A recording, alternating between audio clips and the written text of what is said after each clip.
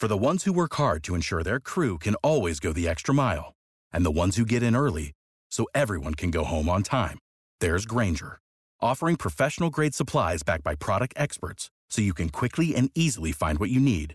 Plus, you can count on access to a committed team ready to go the extra mile for you. Call, click Grainger.com, or just stop by. Grainger, for the ones who get it done.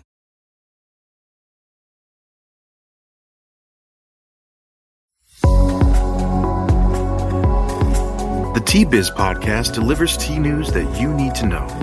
A recap of the week's major headlines with commentary and cultural trends hosted by Dan Bolton. It is the voice of origin for tea professionals and enthusiasts worldwide.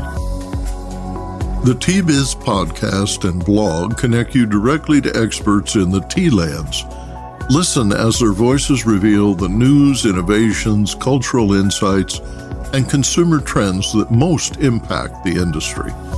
Paired with Tea Journey, a digital magazine for tea enthusiasts, the T-Biz portal is a global resource for everyone who loves tea.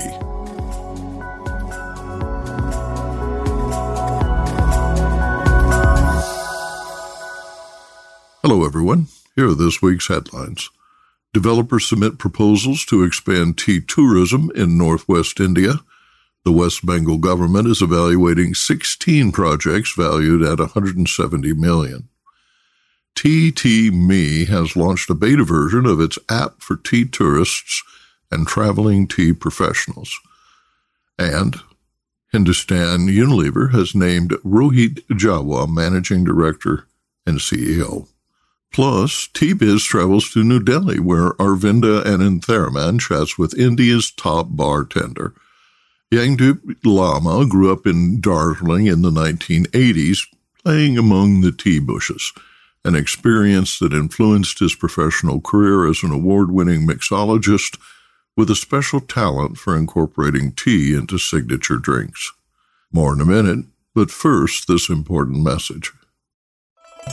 What makes a perfect cup of Ceylon tea? The perfect cup is from the tea businesses that ensure the protection of all the children living within their tea estates.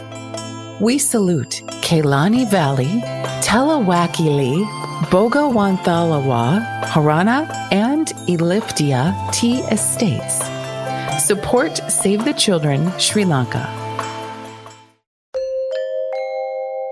In 2019, the government of West Bengal eased restrictions for hotel and resort development on tea estates. The new projects, if approved, would create 4,571 jobs. A screening committee is evaluating plans submitted by 10 tea estates at lower elevations in the Tarai and Dwars near Silguri and 2 near Darjeeling. In December 2020, Taj Hotels opened the Taj Chia Katir, a successful top-tier resort on the grounds of the Makibari Tea Estate after Lakshmi Group acquired the fabled garden. Nightly rates start at 32,000 Indian rupees, which is about $387, and rise to $1,290 per night. Indian Hotels Company Limited manages the property, one of 90 Taj hospitality destinations in 15 countries, part of a portfolio of 250 IHCL hotels in 107 locations. The proposed 36-room Riviera Lords resort on 2 acres along the Manhandana and Teesta rivers in Siliguri is more typical. The resort is scheduled to open in October 2023 and includes banquet space for weddings, a restaurant, a bar, an infinity pool, and a games room. Lakshmi Managing Director Rudra Chatterjee told The Telegraph, quote, "There are good prospects for a hotel on the Chandbani Tea Estate and a third 60-room hotel on 50 acres near Kalimpong on the Upper Fagu Tea Estate." Upper Fagu Managing Director Joydeep Manjambert confirmed that a few medium-sized hospitality chains are interested in developing the property. Demand is increasing with high occupancy rates through this winter season, making it one of the best in a long time, according to Samir Singhal, Secretary of the Darjeeling Hotel Owners Association. There are 370 hotels in the Darjeeling Hills and more than 100 homestay locations. West Bengal permits tea gardens to convert 15% of their land for tourism up to 150 acres. The Cabinet has approved 2 of the 16 proposals, with 10 others recommended by the screening committee. Only 2 projects are located on the 87 gardens that comprise the Darjeeling geographical indication. The Indian Tea Association supports tea tourism, says ITA Secretary Arjit Raha. He told the Telegraph that, quote, "The tea industry has not been doing well for some time. The government's decision to allow owners to explore other revenue streams is critical for sustaining financial viability," end quote. TeaTeaMe is a new app for tea tourists and traveling tea professionals. Katrina Wild and her colleagues at TeaTeaMe are in the beta stage of developing a smartphone app that will encourage and facilitate travel to tea gardens worldwide. Wild told TBiz correspondent Rupak Goswami that curious travelers and buyers from tea businesses that source directly will find many time-saving features. Basic functions enable users to create profiles and hosts to promote virtual and live events. Tea enthusiasts in 28 countries are currently adding to the database and testing the app, which will launch on Apple iOS and Android later this year. Partners using the platform can access digital and financial tools to help organize educational tours and share information. According to the company, TeaTeaMe is seeking to add as many growers and producers on the platform as possible, thus giving them the space to promote themselves and make their farms more accessible and easily discovered. The main focus is tea tourism and education through consumer events that include tastings, tours, expos, seminars, and ceremonies. Wild cited, for example, a national tea board that organizes an event about sustainability or gender equality issues in their country. Everyone working or simply interested in tea can conveniently access the event on the TeaTeaMe platform. Quote, "The same goes for events promoting tea, tourism, or other tea culture of their respective countries," end quote, she added. To create a free account to access the beta version, visit TeaMe.com. That's TeaTeaMe.com. Biz Insight. Tea and Tourism, Tourist Traditions and Transformations author, Professor Lee Joliffe, writes that, quote, "Travel has a rich connection with tea and has contributed to disseminating tea cultures and traditions. Tea is part of many tourist activities, whereby local tea traditions, cultures, services, and attractions are experienced. Tea producers, large and small, are selling greater quantities of tea direct to consumers. Linking producers to consumers results in a positive impact on both, according to TeaTeaMe founders Katrina Wild, Gandiga Sinis, and Vadim Shikrov. Tea tourism might be a perfect tool for positive social change, they write.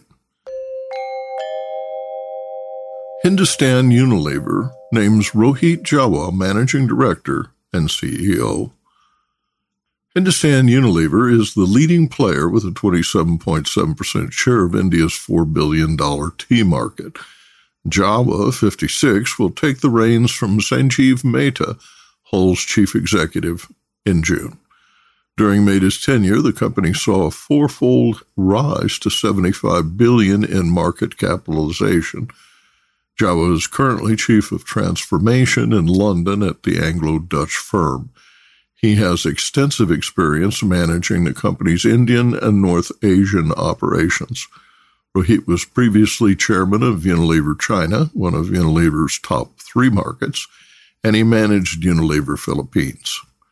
The Hindu Business Line reported Rohit's experience with digital commerce could help HUL. Quote, "He is expected to bolster acquisitions in the direct-to-consumer space and to build up the naturals portfolio as a larger play in the company," writes the newspaper.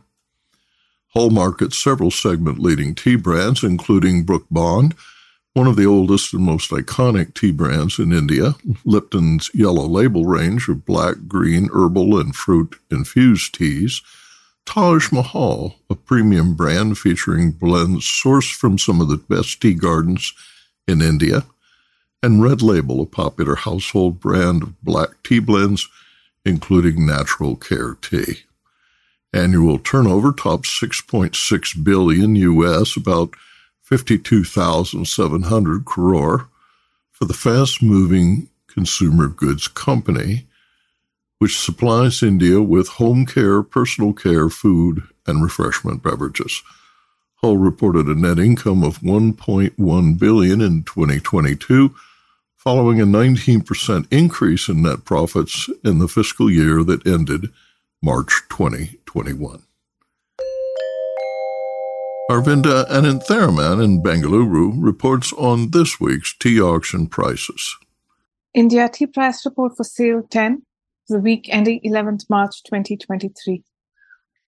This week, tourism has come into focus. The Telegraph reported that 16 proposals were received by the state government from estates in the Darjeeling, Terai, and the Duars region. Of these, 12 related to tourism.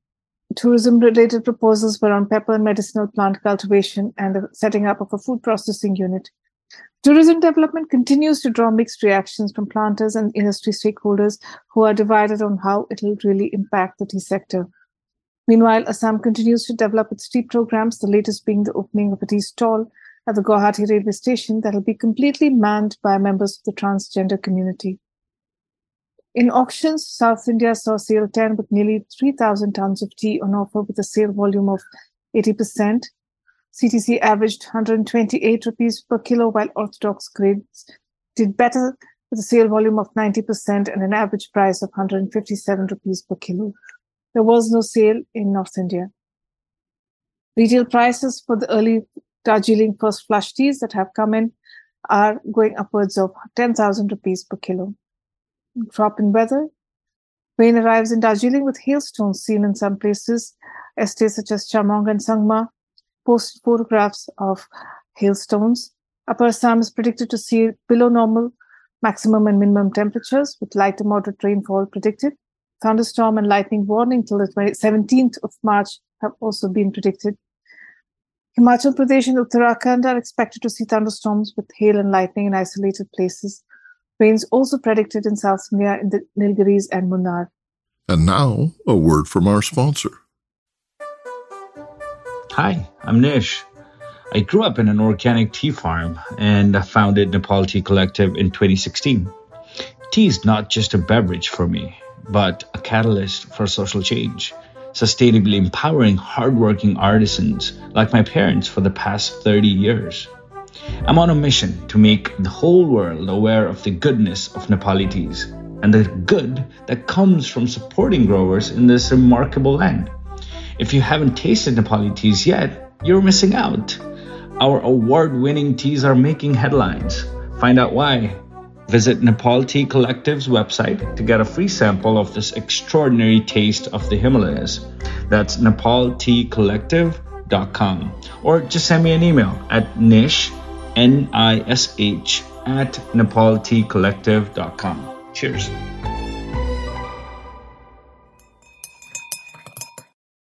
Tea-Biz travels to New Delhi, where Arvinda Anantharaman chats with India's top bartender. Yangdip Lama grew up in Darjeeling in the 1980s, playing among the tea bushes, an experience that influenced his professional career as an award-winning mixologist with a special talent for incorporating tea into signature drinks.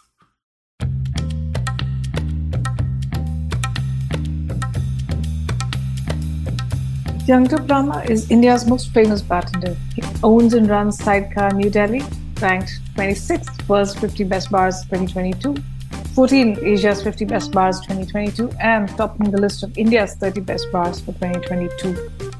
Under the brand Cocktails and Dreams, he runs a speakeasy in Gurgaon, a bar service and beverage consultancy, and also a bartending school.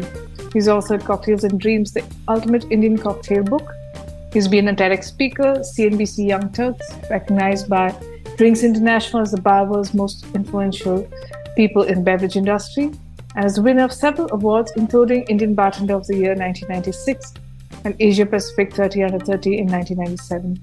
He mentors and consults for several top beverage brands. For us, though, he's a Darjeeling guy, born and raised in Darjeeling. And in recent years, he's bridged these two worlds via his tea cocktails. So here we catch up with him for a chat about Darjeeling, tea, bartending, and what a cocktail named Darjeeling would be like.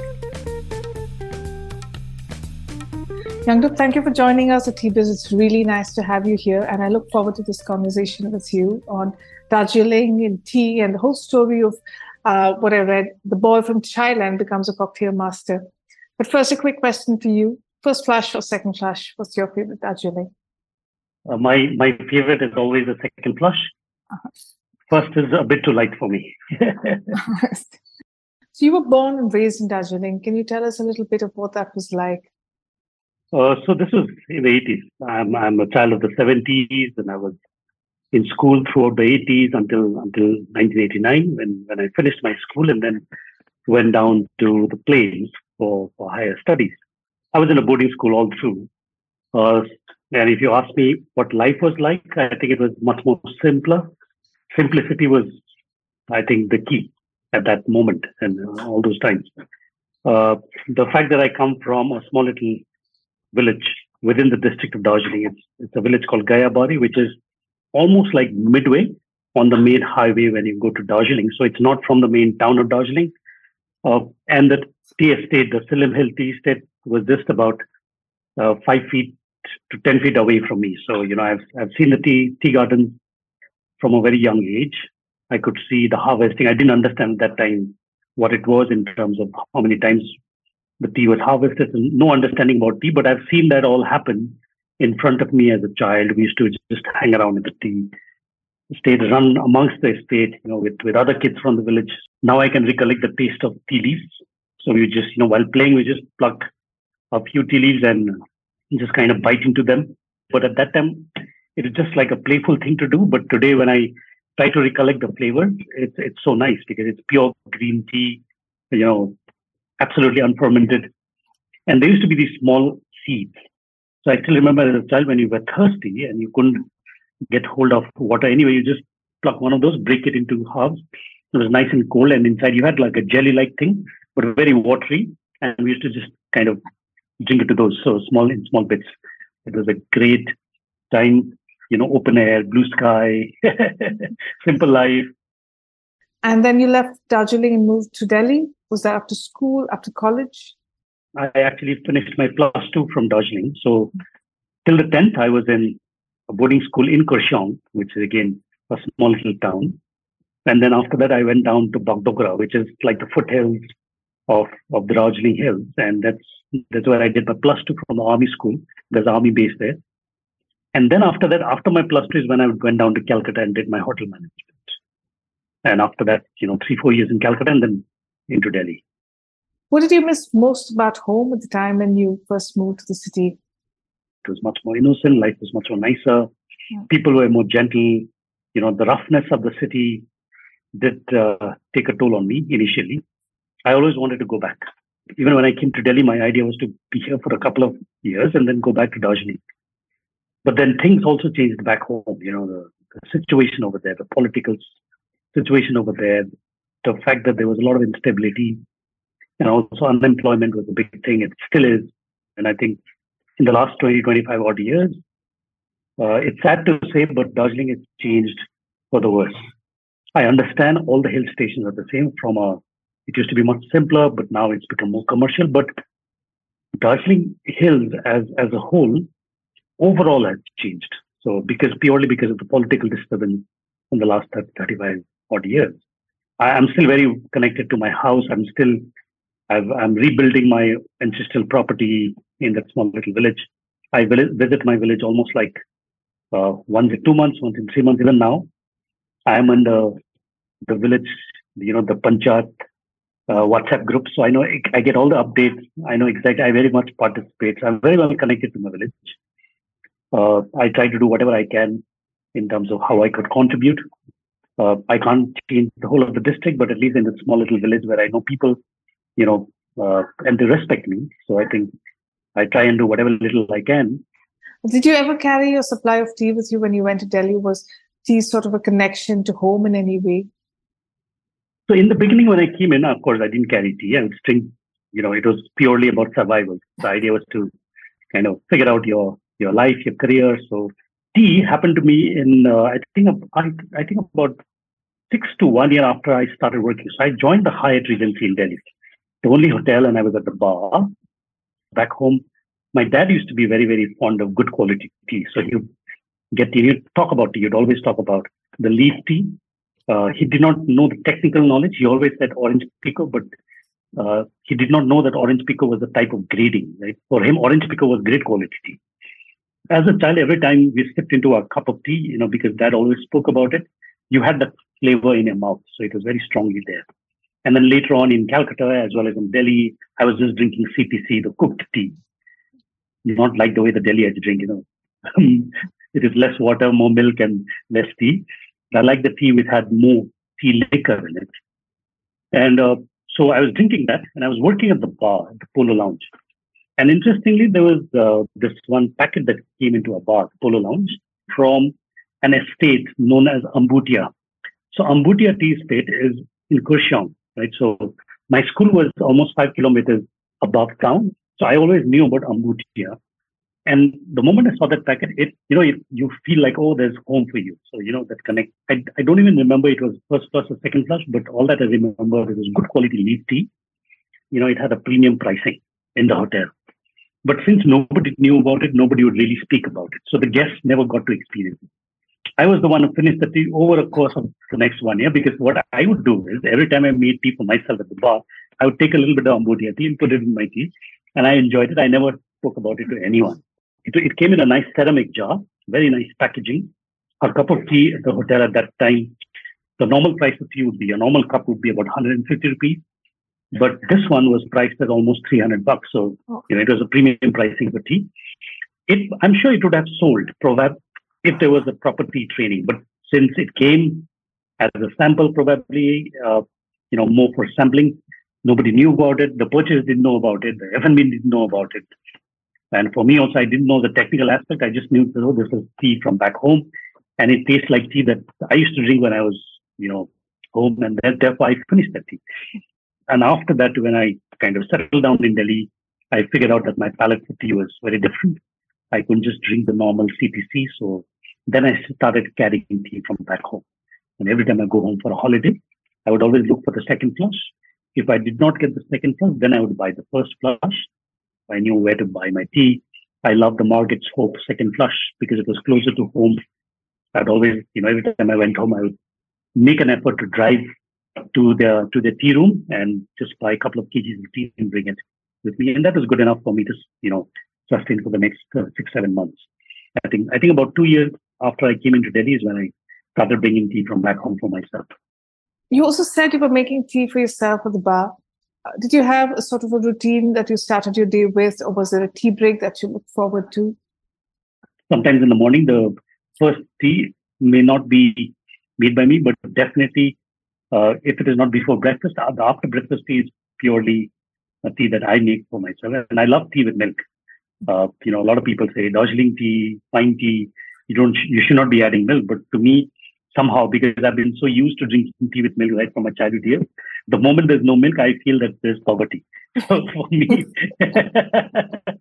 milk is something that I'm very much fond of in my tea.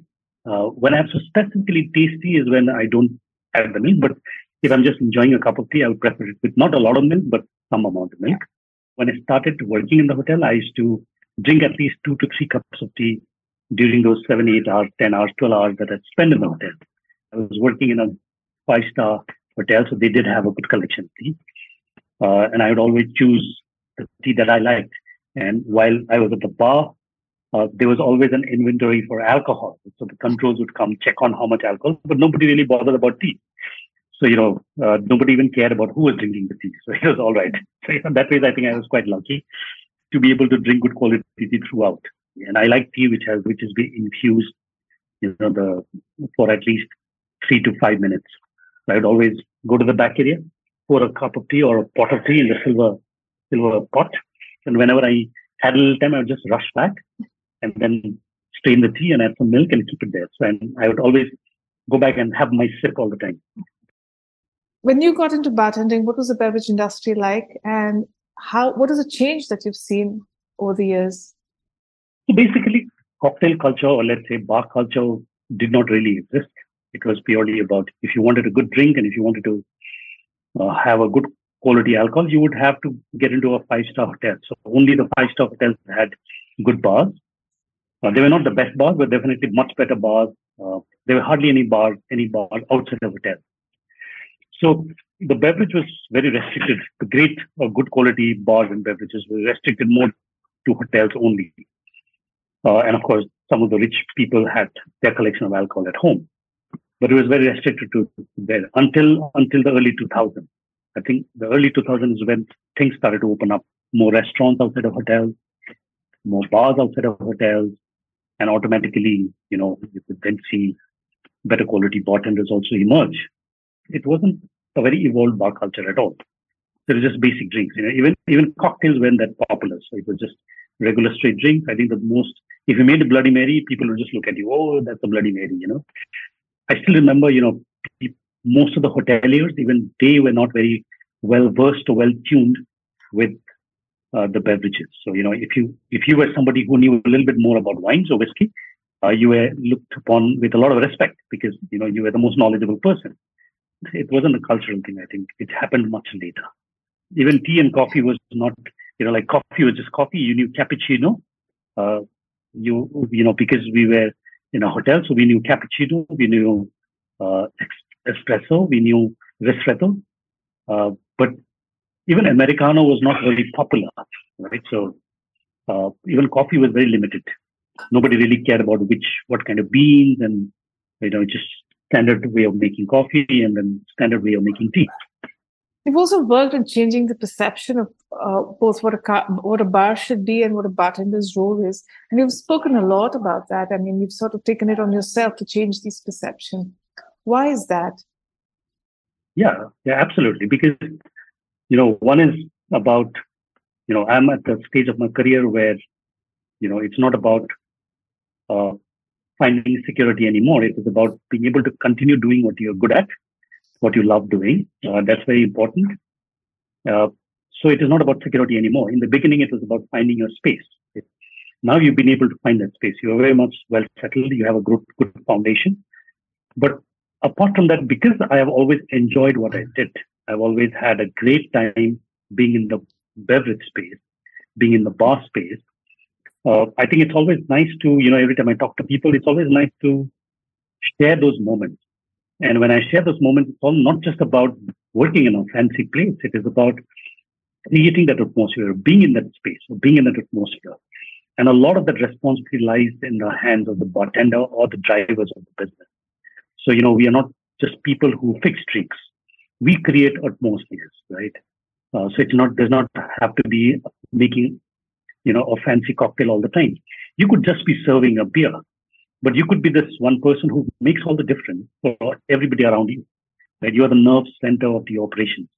And that is why I keep talking about it, saying how important it is to make sure that the profile of the job profile of a bartender is beyond just cocktails. Cocktails is one of the 100 things that you do. There are 99 other things that you need to be good at.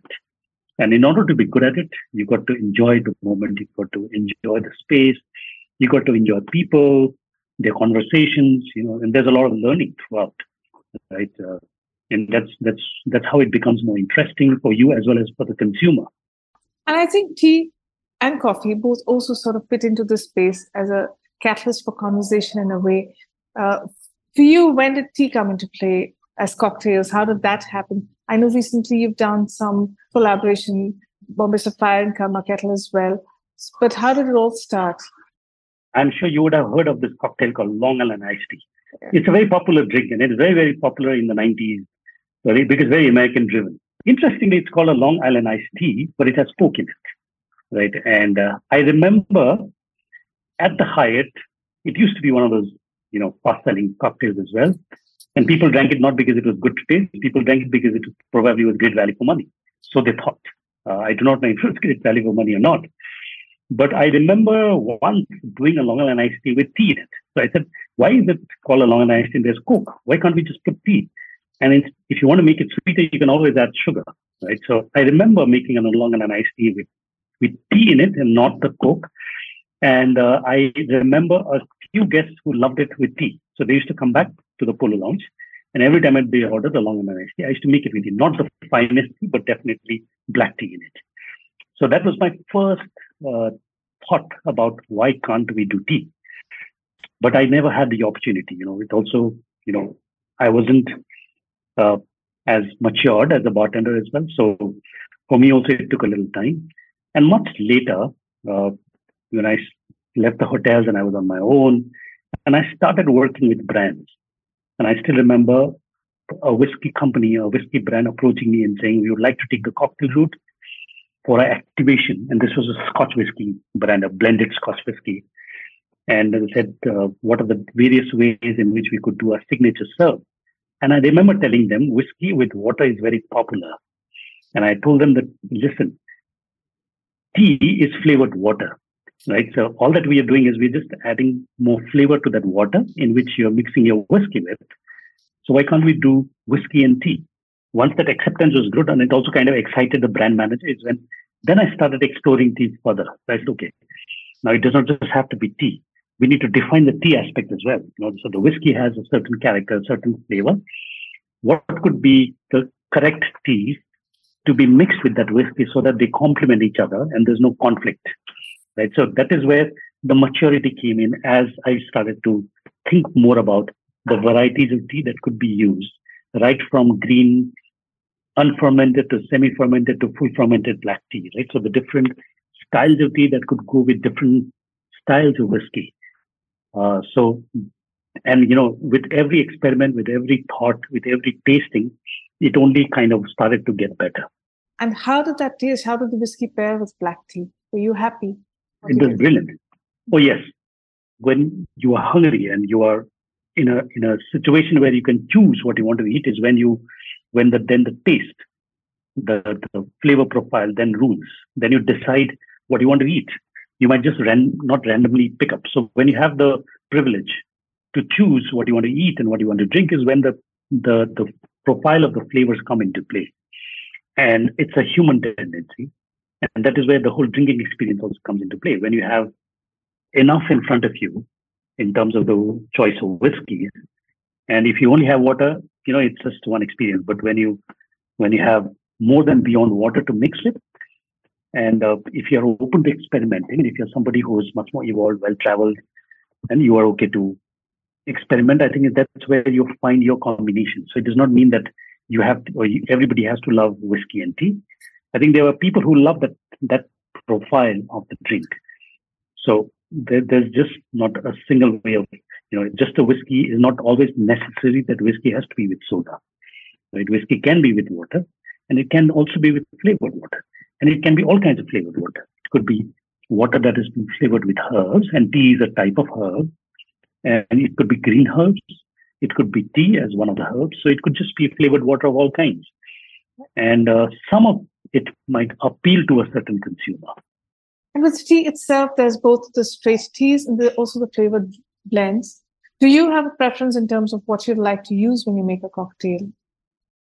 Yeah, so certainly. It depends upon, so if I have to make a cocktail, it depends upon what alcohol. So if I'm choosing an alcohol which is rough, so if I'm choosing an alcohol which is where the role of the alcohol is limited. So if I get an alcohol where the alcohol does not really, let's say, if it is a good quality vodka, where the vodka is only about alcohol. It does not have its own very strong flavor and character, right? So it only lends that base of alcohol. Over there, one can play around. So that's where I could probably use, tea which has flowery notes, tea which is, so then the ruling flavor or the ruling characteristic for the cocktail becomes the second ingredient, which is not the vodka, but probably whatever else that we use. So like vodka and orange juice would taste like orange juice, which has been spiked, right? So, but the flavor of orange still remains. Right? It's an alcoholic orange juice. Similarly, with tea also the same thing applies. But when we go beyond that, when we go to, let's say, a finer alcohol, where it has nice, delicate flavor notes, or, if it has the richness of the earthy flavors present in it.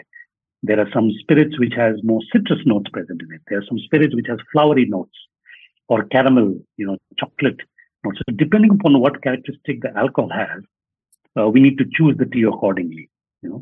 So let's say if I'm making a nice, interesting martini with gin, and if the gin is rich in terms of its aromatics, then I would probably, I could use a lot of tea, which is not just tea. It is also tea which has been blended with other herbs, like tea which has flowery notes, or tea which has citrus notes. You also get teas with different styles of blends, right? So that's where you could be more experimental and see what works with that particular alcohol. But if it is a nice, delicate spirit, where the spirit also has to show its presence within the drink, is when you make sure that then you need to choose a tea which is a good balance of the two flavors. It's not conflicting again. It's about the right balance, right? And all those things matter. The second important thing is the measure and what ratio, right? It should not be too much of tea. It should not be too much of spirit. I think the right balance, the right measure is also important. And I figured out that sometimes it makes a great tasting drink when it's in the ratio 1:1. And sometimes it makes a great tasting drink when it's in the ratio 1:2. So even that ratio will matter a lot. Well, I think a lot of the purists would want to stick with tea the way they've always had it, but with more people with the market changing and more people who want to sort of look at tea to make it more interesting, cocktails seem to be a great way to sort of showcase the versatility, which otherwise you don't associate with tea, particularly with Darjeeling. I think always thought of it as a very sophisticated tea. How then can we take Darjeeling and bring it into people's lifestyle? What would you like to see happening more with Darjeeling tea? I think the stakeholders, and I've always said this to, I worked in the past with a couple of estates. It was a nice collaboration between us, our bar, and certain estates. And I've always spoken to the promoters of tea, and I always said that you guys, as stakeholders of the tea business, need to come together and then promote tea. It's like, let's say, and I always cite examples of alcohol. Until 10 years ago, India was not a country where gin was so popular. People drank more whiskey, and people invested in whiskey. Nobody would buy an expensive gin. Everybody would buy an expensive whiskey if you had the money, but you would not buy expensive gin. Gin was like, kisi ko pina hai to pee lenge, Otherwise, it wasn't something that people fancied. But then it became popular on the other part of the world. And then what also happened is, then there were gin makers in India, and especially in the last 4 or 5 years, what has happened is there are at least 15 to 20 new gin that is there in the Indian market made by Indians. But all of them are making and talking about it. I know for sure that only 4 to 5 of them will survive and do well. The balance 15 will kind of fade away. But the fact that all 20 participate to promote gin and craft gin has helped the category, right? Similarly, in the tea space also, I think what will happen, every stakeholder, right from the Tea Board of India to the tea growers, the tea planters, the tea sellers, the tea marketers, all of them need to come together and speak about tea and upgrade tea. And tea has to be, the biggest problem with tea is, especially Darjeeling tea, is it is like very old school, it's very old school. And unless, you kind of make it cool, like coffee is cool. You can walk into a coffee shop and you're perceived as this cool guy sitting in the coffee shop working in his laptop and figuring out stuff. But so coffee has always been marketed as this cool thing, right? A cool drink. Whereas tea has always been that sophisticated stuff. I was in Sri Lanka last week and I landed into a hotel, and the Sri Lankan host, they said, "We'll meet you today at 4:00 downstairs in the lobby, and there's a high tea." And I went there, and there was a proper high tea in the lounge, right? So it came with scones and when we were talking about conversations in alcohol, I said, yeah, tea could be conversation. You have the time, it's like that whole high tea ceremony is almost like 2 hours. You keep on sipping on tea. You have these small little muffins and sandwiches and scones with cream. But that is very old school, where you have a lot of time. So there are different ways. The high tea culture was very English, right? And the coffee culture came mostly the fact that the Starbucks of the world and Costa Coffee of the world made it look or feel very cool. So it was a very American-driven concept. So it was for the younger lot, you're too stressed out in your office, you take a coffee break, you can bring a coffee to your desk and you start working. So it is all about that. But tea is not been perceived in that way. Tea is always like when you have the time, your mind is relaxed, that is when you drink tea. No, you can still drink tea when you're working, right? So it also has to be marketed in that way and made cool. So, you need to have these interesting teas. And I think some of them, like Karma Kettle, these guys have been very experimental in tea and they've made tea more approachable, right? And that is, I think there is a lot of work to be done because also tea was something that was bought by the British into India. Although the Assam tea always existed, the Camellia sinensis was brought in, and for them it was they took all the good quality tea outside of the country. They marketed elsewhere and made it their culture. But what they gave for the locals was dust and fennings, and that's why we cook tea even till today because it is always nice when it is cooked. And because we always drank for the last 150 years, we always drank tea that was of the cheapest quality. We always take it for granted. So tea is like chai, so it's just that, so nobody really gives it a thought. But I think as we progress and as consumerism grows within a country, there is great amount of opportunity for us to talk a little bit more about tea. Stakeholders have to do it. The more we talk, the more we exchange ideas, the more we appreciate tea genuinely amongst ourselves, that tea culture will kind of graduate to the next level. The whole craft gin movement and how there are lessons to take away for tea. When you go to Darjeeling, do you feel optimistic what you see? Do you think there's a way to revive the industry if people come together? What needs to be done? And what do you see? Totally. I think if you have, and I think that change is coming in, most of the traditional tea owners have sold off their estate. So it's the new, most of the tea estates, especially in the 85 all tea estates in Darjeeling, they've changed hands, right? So a lot of them who actually bought over these estates were not tea lovers. They were basically people who were into other businesses. They had a lot of money. They bought the estate purely because they thought it was a great opportunity and it cost them peanuts. They bought over the estate. But what I see now is a lot of their, the children who have studied abroad come back and they know that they have a strong financial background support. They're all business families. But the fact that they've gone abroad, they've studied, they've traveled the world, and they don't want to just do a regular thing. They don't want to just carry on with their father's business. They want to actually do something of their own. I've seen a lot of youngsters who've taken over the estate from their parents and bought in a lot of newer stuff, right from tea tourism to doing more innovative style teas. And I think that's a great thing to see. And I'm very optimistic that these things will change, right? So if you look at most of the tea bushes in the estate of Darjeeling, I think it's more than 120 years old. So they're all withered, they're old teas. It needs replantation. I'm a bartender. The more I love my craft, it will only get better. Right? But if I look at it only from a business point of view, I will only look at profit. It does not work. Right? So I think it's the same thing even with tea. When people get connected to the whole idea of tea is when they will bring in newer ideas, they'll bring in more innovation, and it will kind of improve. And I'm sure it will do really well. That change is being seen now. It's gradual, it's slow, but it's started to happen.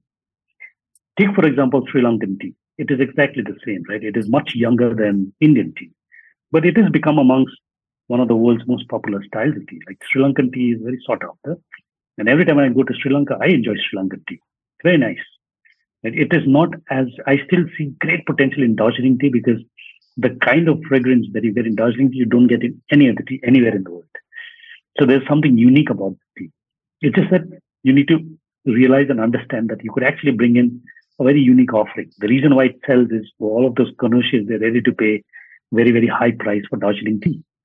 And that's the biggest advantage, right? And I think it needs to be marketed well. And it needs to be propagated in a nice way by all stakeholders. And I'm very confident that it will do really well.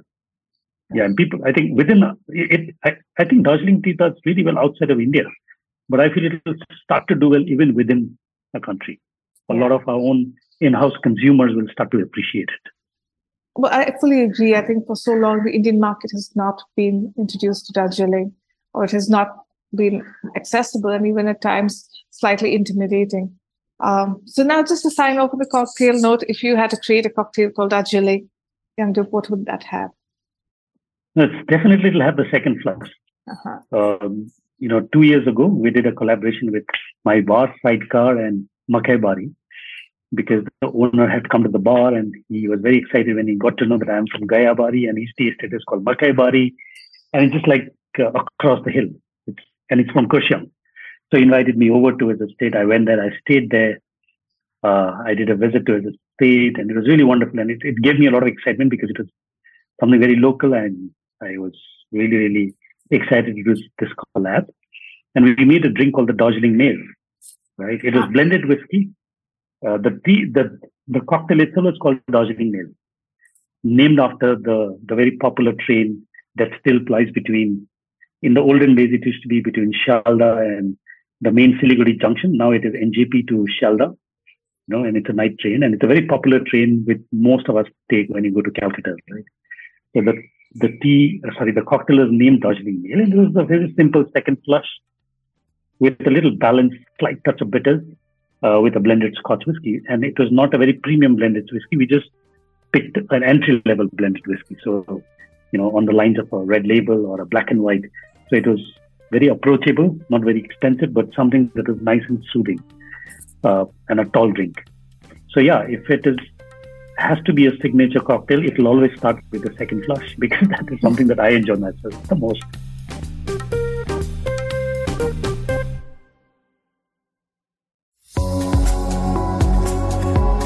Intrigued by what you heard in today's podcast? Would you like to learn more from our global network of Tea-Biz journalists and tea experts?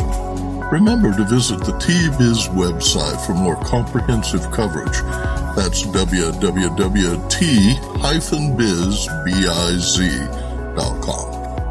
Thanks for listening. Farewell till next week.